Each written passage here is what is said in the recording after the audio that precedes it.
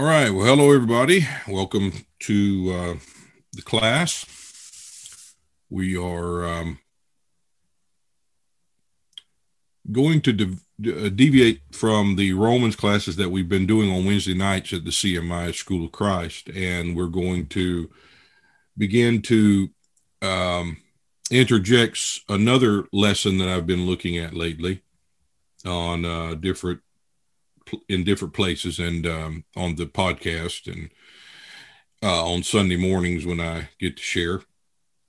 But it has to do with a study that I started probably back in the June conference, and that was a study on Psalms 119, where I looked at the Aleph and the Tav, which is the first and the last letter of the Hebrew alphabet, and how the Psalms 119 deals with the reality of the Aleph and the Tav, because each segment of Psalms 119 deals with every letter of the alphabet, of course, beginning and ending with the first and the last letter of the Hebrew alphabet. And Jesus comes in a couple of places in the New Testament is written of him. He is the Alpha and the Omega, which is the first and last letter of the Greek alphabet. And if you look at that, it's speaking of the reality of the Aleph and the Tav.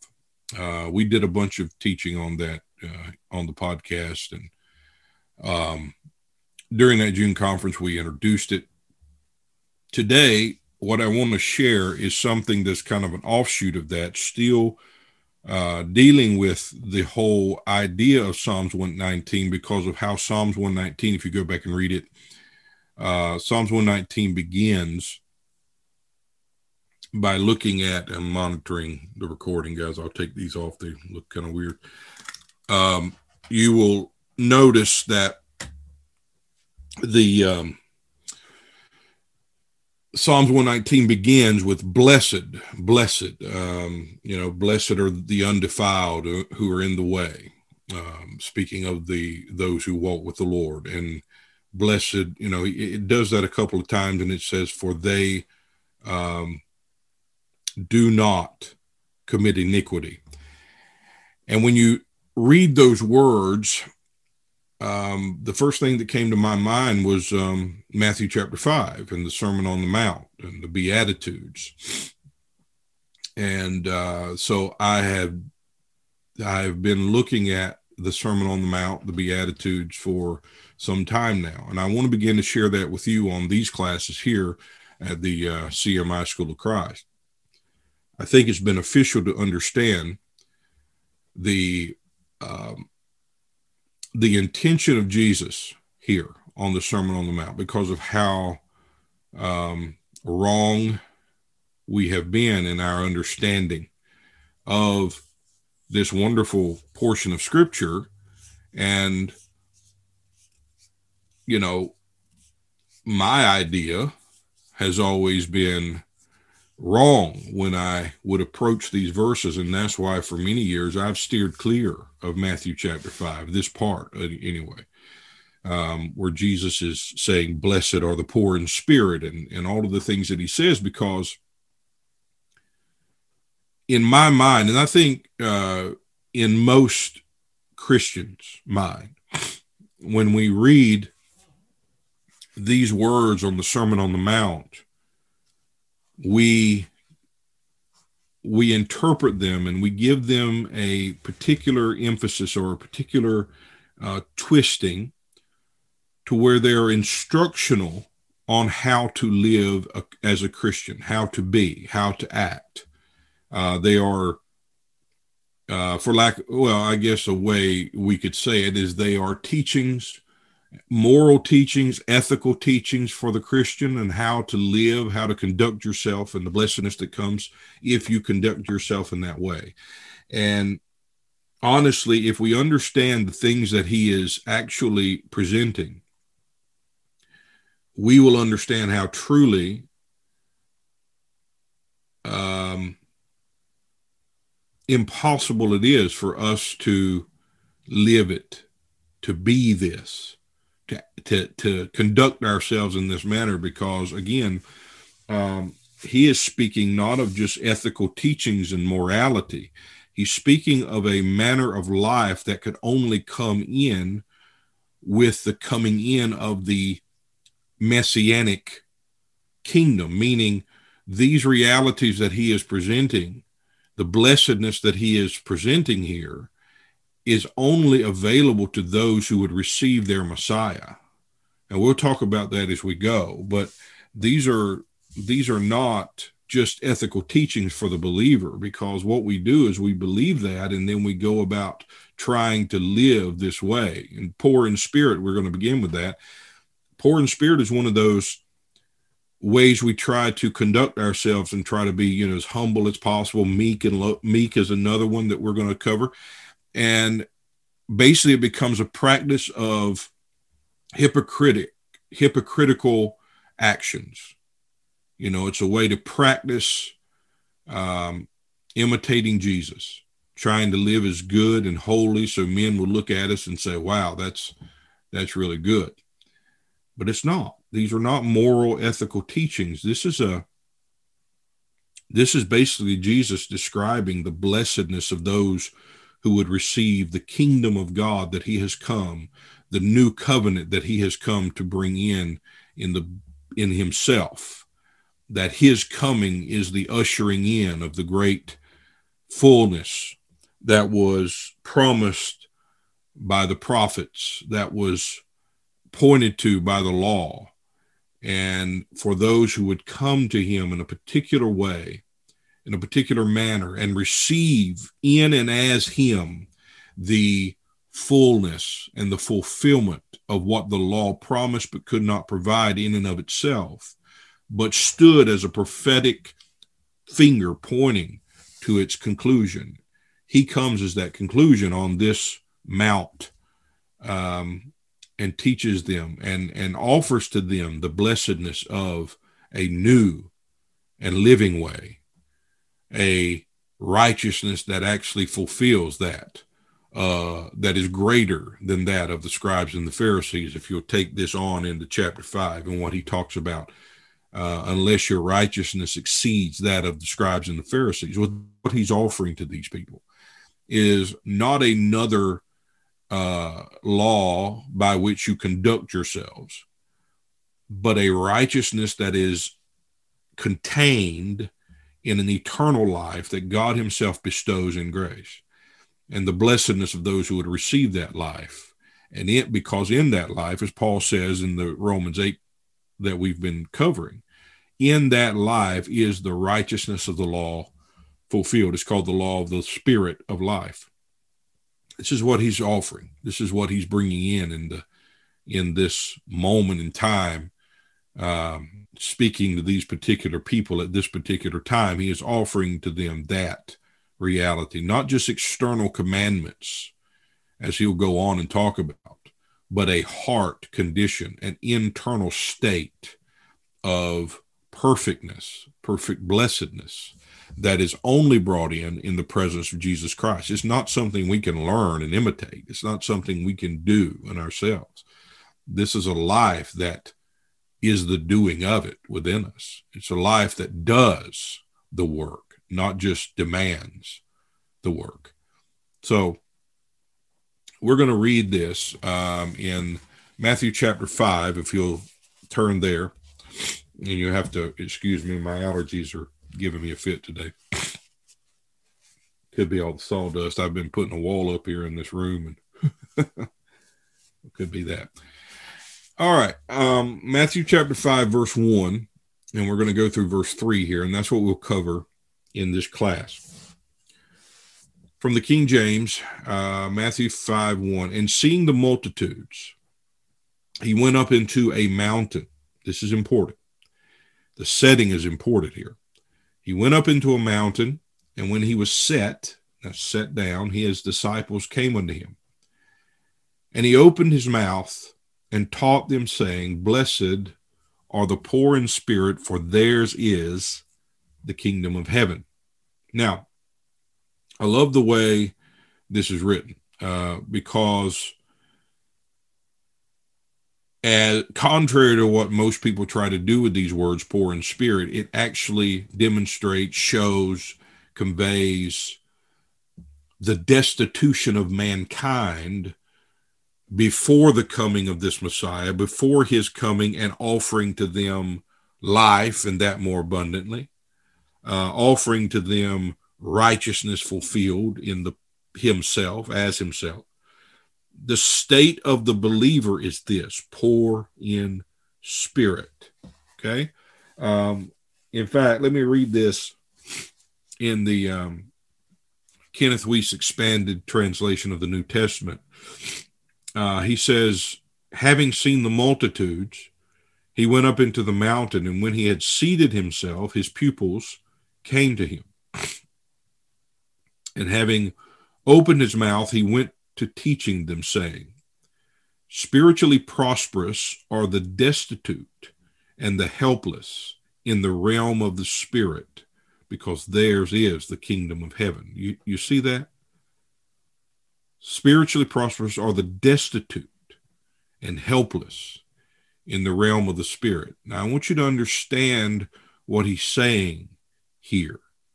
This is not him telling them you have to act like you're poor in spirit. You have to come with this act of humility. No, he is presenting to them a state in which those who will come and receive this kingdom of heaven and the blessedness of it, he's telling them this is your state.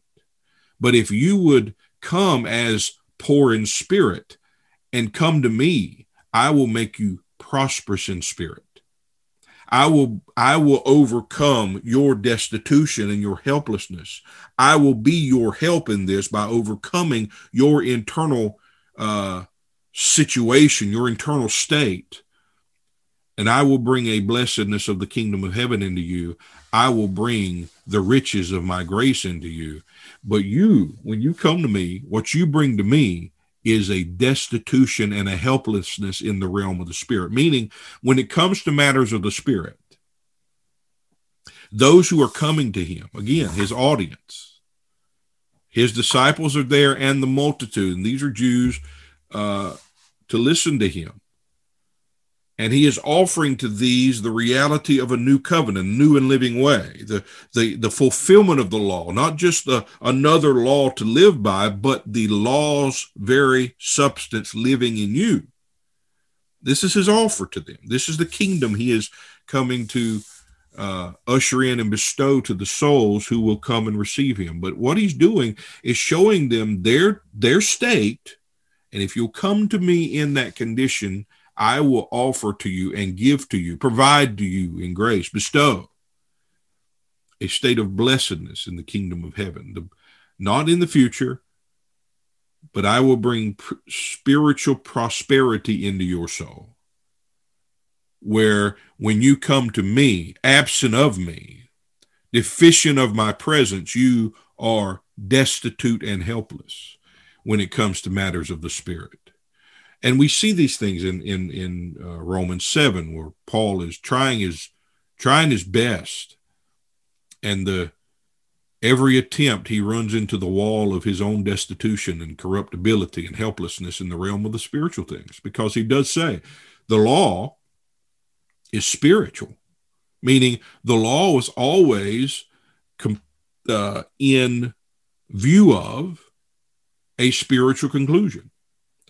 But I cannot bring that conclusion. Well, what Jesus here is offering to these assembled on the mountain is the conclusion that no law of observation could ever bring about.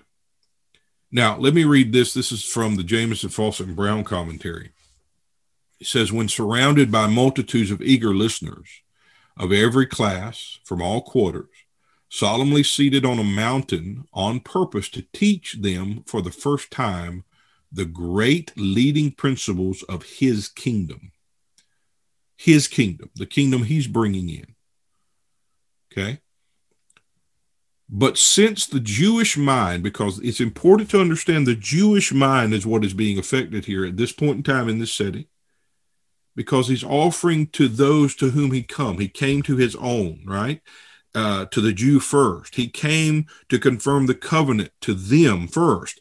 or to confirm the covenant to them. So he is dealing with a mindset of the Jews.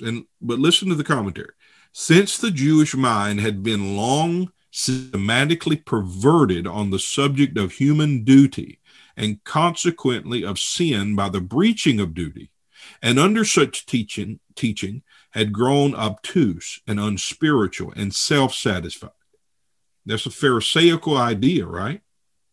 They thought themselves holy and righteous based upon their observance of the law.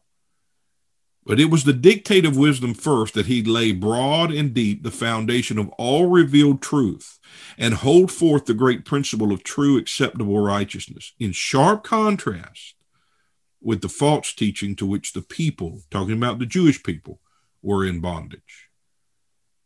Now, the reason they were in bondage to this, they were trying to apply a law declaring perfection to that which was imperfect, man himself, his deeds, his works. The weakness of the law was that it was weak due to the flesh, because the flesh could never bring about completion, could not apply the law and bring about completion. In the Robertson's word study, I think it's also important. As I said, the setting here is important. It states that Jesus went into a mountain or a hill to speak to those who were gathered around him. His disciples came also. And some give great significance to this setting, as I think is necessary. And it's mostly due to the definite article that is present in the Greek here. So, in fact, it's not there in most translations. They don't translate the definite article. But when they're speaking of a mountain, in most of the places, the definite article there, the mountain, because what they're showing is a great significance to the setting of this mountain. In fact, Delitzsch of the Delitzsch commentary calls the Mount of Beatitudes here that he's sitting on the Sinai of the New Testament. And what does he mean by that? Well, this setting is demonstrating the coming in of a greater reality. The law of the New Testament, the law of life. This is now the Mount Sinai of the New Testament, where Jesus is not saying, thou shalt not, thou shalt not. He's saying, if you come to me, I will bring into your soul what is impossible for you because of your condition. But just as he said to the Pharisees, or said concerning the Pharisees, if you would confess your blindness, I would heal you. But they called their blindness sight, and they called their sin righteousness. They called evil good and good evil. And that's the truth that he is coming to offer to them. But they are in love with the delusion of self-righteousness. So to me, it's a beautiful thought, because here we see Jesus declare the law of his life here in Matthew 5. And declare the fact that those who come under the rule of his kingdom or his headship will have bestowed to them the glorious benefits of spiritual life, the kingdom of heaven in its fullness, which the former system, the system that came to fulfill, he came to fulfill in substance, kept at a distance. He's coming to bring us nigh. He's come to bring into our souls what the law and all of its requirements kept at a distance from us as souls. And when you see further in this proclamation, it makes perfect sense. These are not instructions on ethical living. It is the declaration of the blessedness of those who partake of his life within. And I remind you of the purpose of this exposition, as said in the commentary. It is to lay broad the foundation of all revealed truth and duty, and hold forth the great principles of true, acceptable righteousness. To declare true and acceptable righteousness to be bestowed to the poor, the weak ones who are hungering and thirsting for it. When we get into that, you'll see it's very clear there. See, he talks about the Jewish system that had perverted minds into a sense of duty, and it perverted man's human religious duty. Well, unfortunately, that's not just a Jewish fallacy. That's not just something the Jewish mind has thought. That has come into the Christian community just as strongly as it ever did the Jewish community. And all we do is teach Christian duty, religious duty, and we teach obligation of a religious sort. And that's what we deem as holiness or righteousness, depending on how well you carry out that duty. I'm telling you, that's not what this is. That's not the Christian life. The Christian life is not I. What sense of personal duty and responsibility is that? Not I, but Christ liveth in me. What that does is demonstrate the fact that you cannot carry out any religious or Christian duty at all. You have no power in this. You are destitute and helpless in matters of the Spirit, as we just read.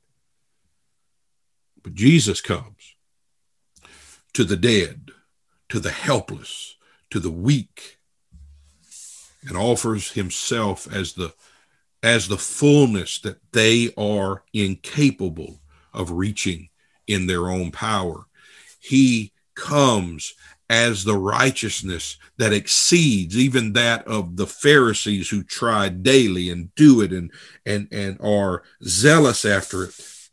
Why? Because righteous men was never God's aim. One righteous man was always God's view. The grace of God is that righteous one now resides in the soul. That's the reality he's offering to these who are assembled on the Sinai of the New Testament.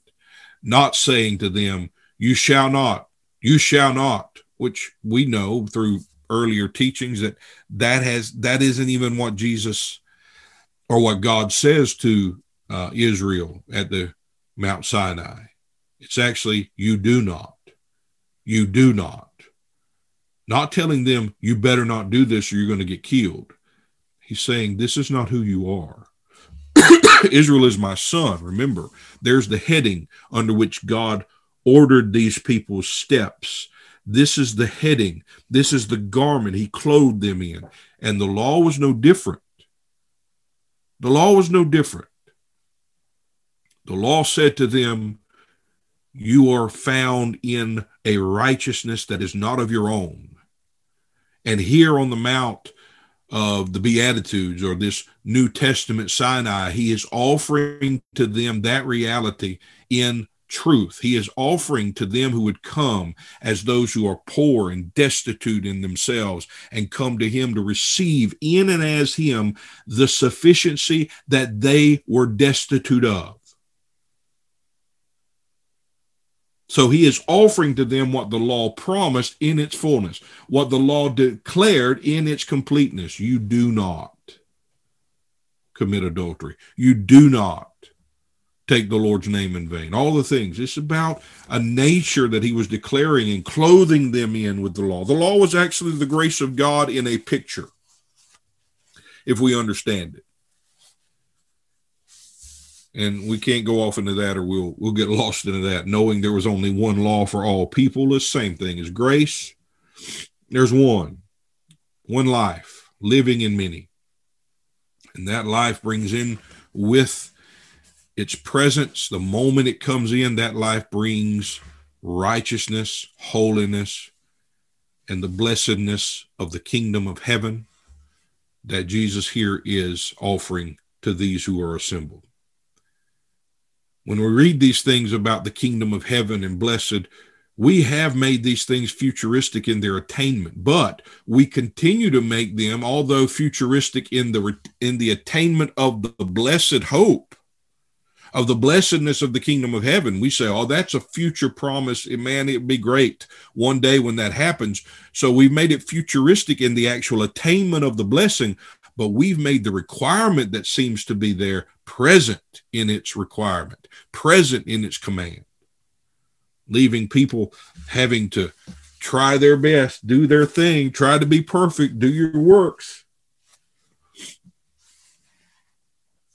And though it sets forth principles that will become universal only during the millennial, that's what we think. We think Jesus expected the believers in his day to follow these principles perfectly, when the blessedness of it would only be universally received and available during this millennial reign. Are we nuts? That makes no sense.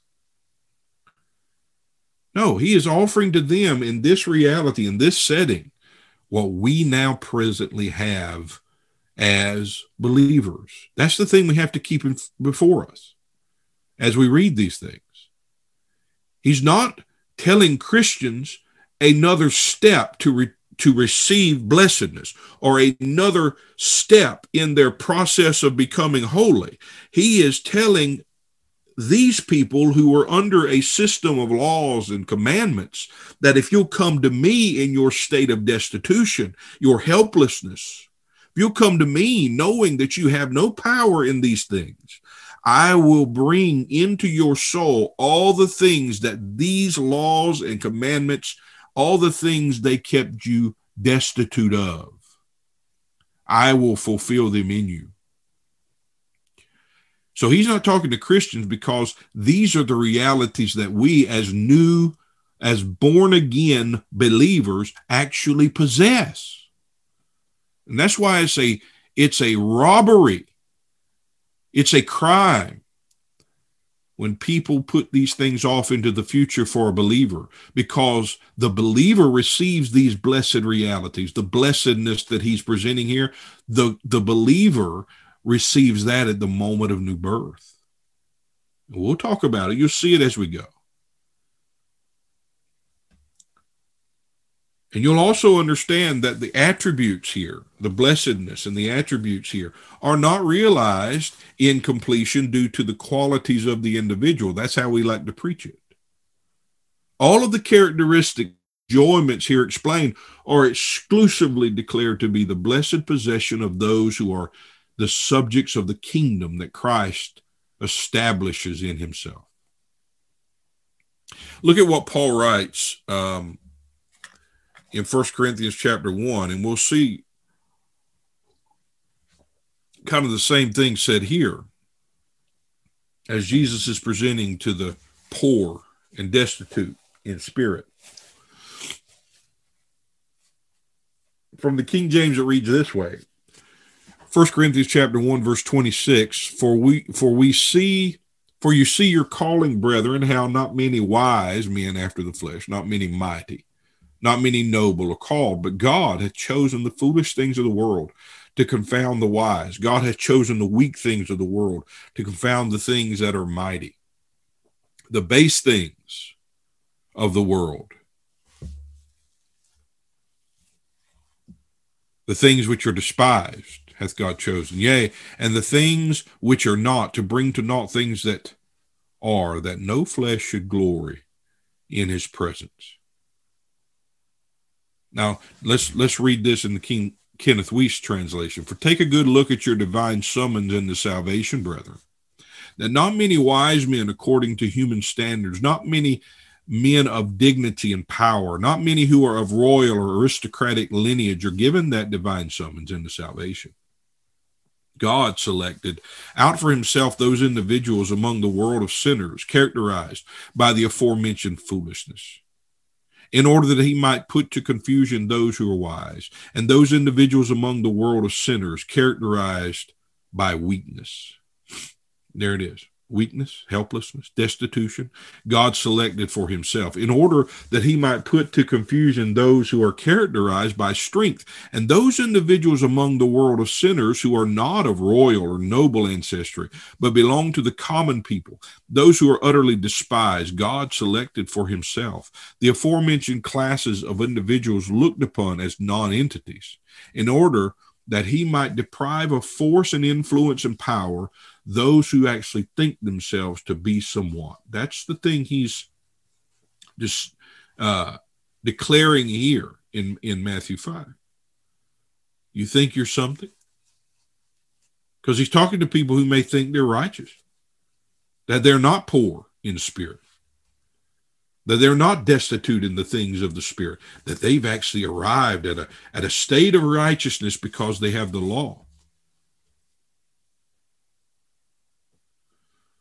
I mean, you see the same thing in Romans 3, that the law is so that every mouth would be shut and they all would be guilty in the sight of God.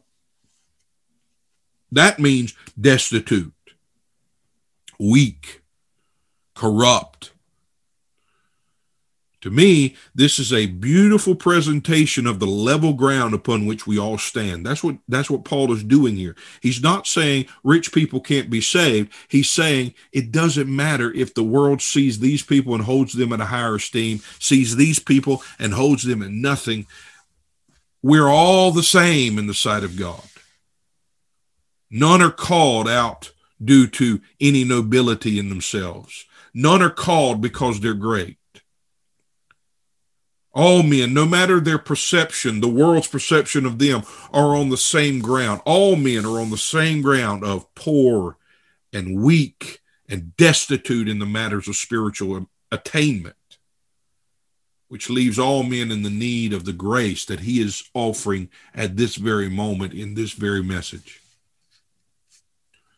And this is the thing we're seeing presented in Matthew 5, a condition of spiritual blessedness offered to them that leaves no ground of boasting in self, but in the Lord who has bestowed all things spiritual to us who come to him impotent and understand our impotence in the light of spiritual things and come to him saying, who will deliver me from this body of death? Again, this is not about a believer saying, I need to live better, live holier. God, will you help me? This is about one who is destitute, meaning he does not have the spirit of life dwelling in him. He does not have the law of life fulfilling in him the law, the righteous requirements of the law. So he must come to receive the sufficiency of another man to overcome the weakness, the destitution that we all have by a natural birth. I believe understanding is significant. What we're going to see in this consideration of the message of Matthew 5 is what is titled by many, again, this is called the Sermon on the Mount, but we're going to see here an echo, or better, a substantiation of what we're going to talk about in Psalms 119. Because we are talking here about coming to the full end, the full stop of God's testimony in the Aleph and the Tav, the I am, the Alpha and the Omega.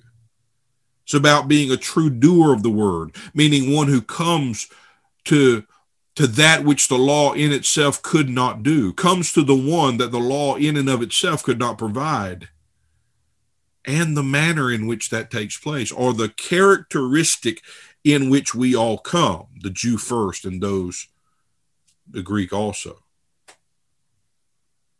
And it's said another way because we're speaking here about the law in every jot and tittle possessing an ultimate divinely designed intention. And Paul states it in this way.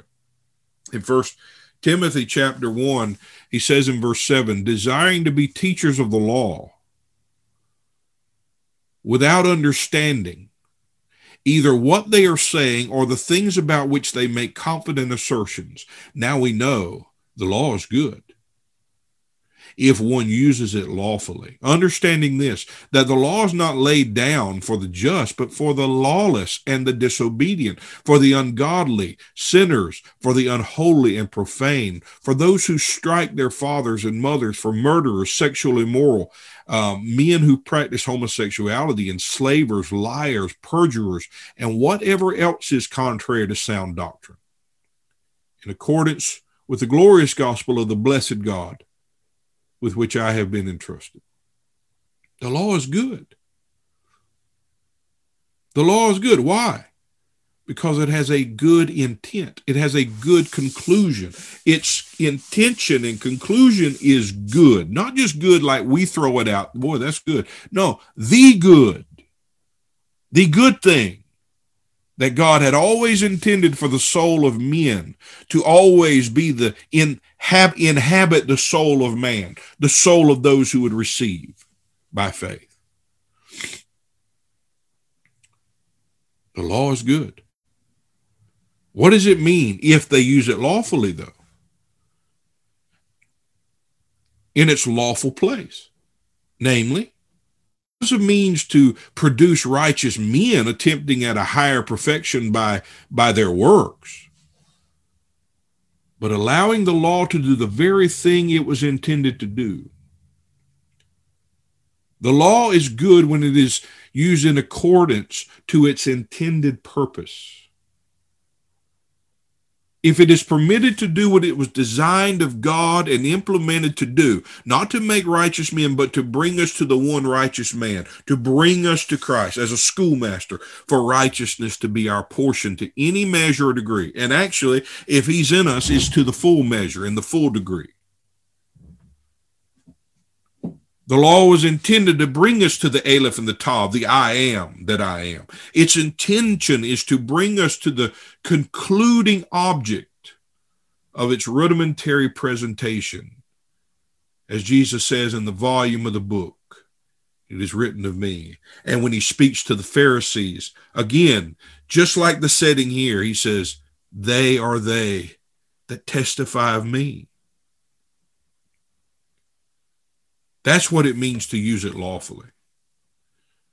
Anything else is to use the law unlawfully, to use it against its intention, to try to utilize it in a way that God did not intend, meaning to make you holy, to make you righteous. And Paul hit that wall constantly, as we read in Romans 7. And as we approach the Sermon on the Mount, I want us to understand Jesus is presenting here to these listeners a certain posture of heart, not that they have to conjure up, but actually something they already possess. Poor in spirit, meek. In other words, these things are descriptive of a specific condition and means by which the kingdom of God is received, a condition that you have to confess to bring that poor, destitute soul to the one who can heal it of its destitution, can heal it of its corruption, can bring true, absolute healing,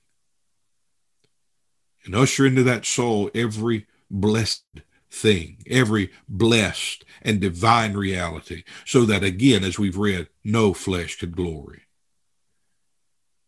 in the place where he has established his presence.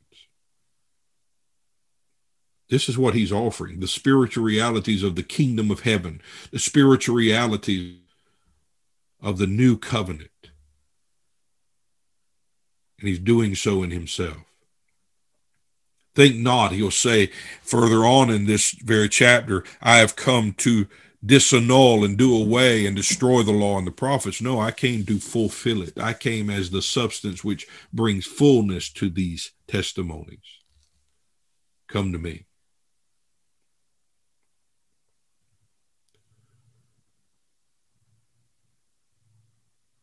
Now, let's go back to Matthew 5:3. Blessed are the poor in spirit, for theirs is the kingdom of heaven. Excuse me. The word blessed here is important because, we think about blessed, and the church world has unfortunately taken the word blessed and they've made it into external things, luxurious things, material things. I was blessed by the Lord. He gave me a new car, a new house, a job. All that's great.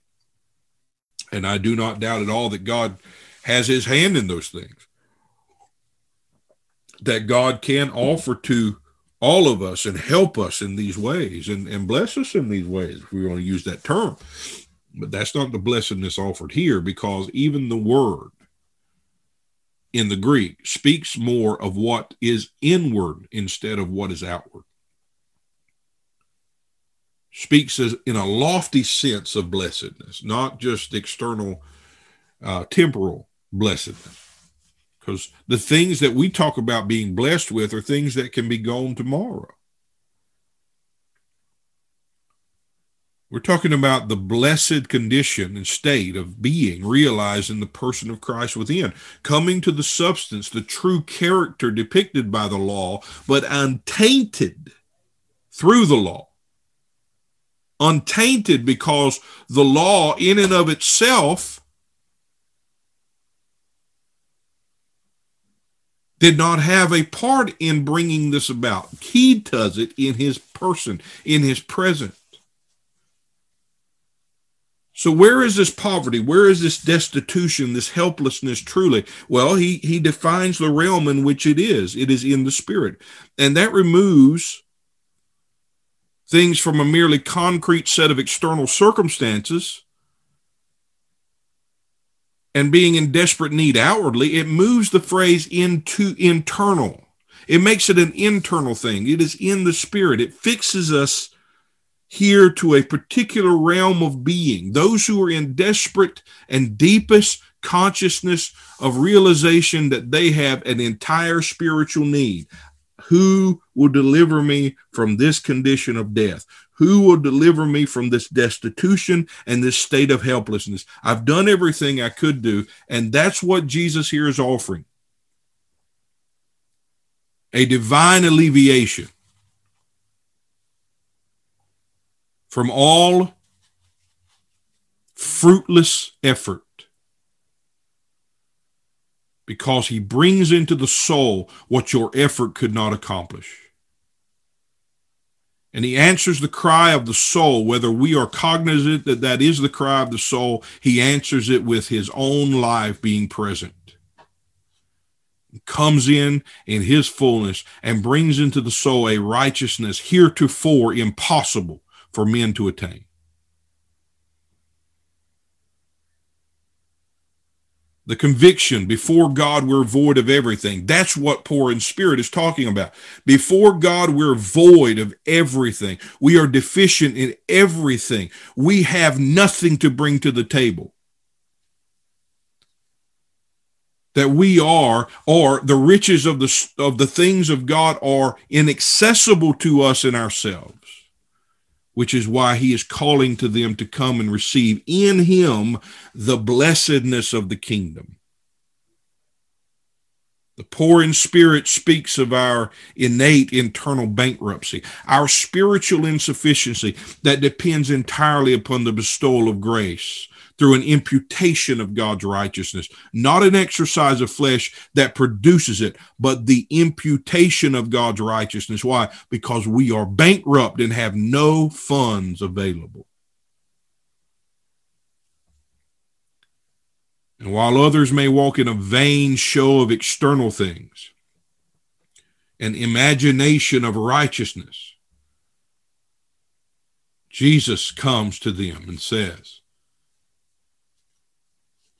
if you are poor in spirit, if you are destitute in the matters of spiritual things, come to me, and I will bring into your soul the blessedness of the kingdom of heaven. An overcoming, fulfilling righteousness. This is from the Jameson, Fawcett, and Brown commentary. God wants nothing from us as the price of his gifts. We have but to feel our universal destitution and cast ourselves upon his compassion. So then poor in spirit are thus enriched with the fullness of Christ, which is the kingdom in its substance. That's what he's offering. But again, you come knowing your poverty is internal. Your destitution is a condition that can only be overcome by his presence, not by your effort. But when you do such, you come and receive in him a blessed state, a blessed condition.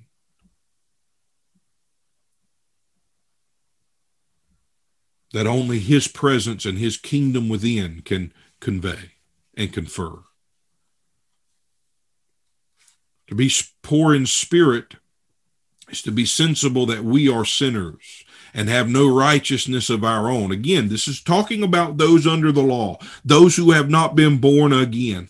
Do not take this beyond new birth and think these are ethical teachings of how to be more born again or how to be more Christian. No. It's about a state that is overcome by the blessedness of being born of him and receiving in our souls his kingdom. Remember, when you're born again, you receive the kingdom of God. It is to come to him willing to be saved only by the riches of grace and mercy. That's it, because that's what we have to have, the grace and mercy of God. It's like a blind man crying out to Jesus, right? Jesus, thou son of David, have mercy on me. There it is. There's the cry of the soul who needs to be touched by the Messiah. Who needs to be touched by the Messiah. That's King of David, or son of David. Jesus is presenting here, and we'll bring this to a conclusion. Jesus is presenting the blessedness enjoyed, the blessed state of being enjoyed by those who will partake of the kingdom of God that he is ushering in, the kingdom of righteousness he's come to establish, not only in their midst, but in their hearts. And you'll recall when Jesus speaks of hearts being far from me, or God speaks, with their mouths they worship me, but their heart is far from me. And you have to understand, this is not merely a presentation of obstinance toward God. It is speaking of an innate separation that forfeited God's ability to affect the soul of man and to bring the blessings of spiritual life into their inner being, because all they could do was worship him from afar. That presentation, that declaration of the prophet was basically a declaration, a promise that one day the heart would not have to be far from him, but would be indwelt by him.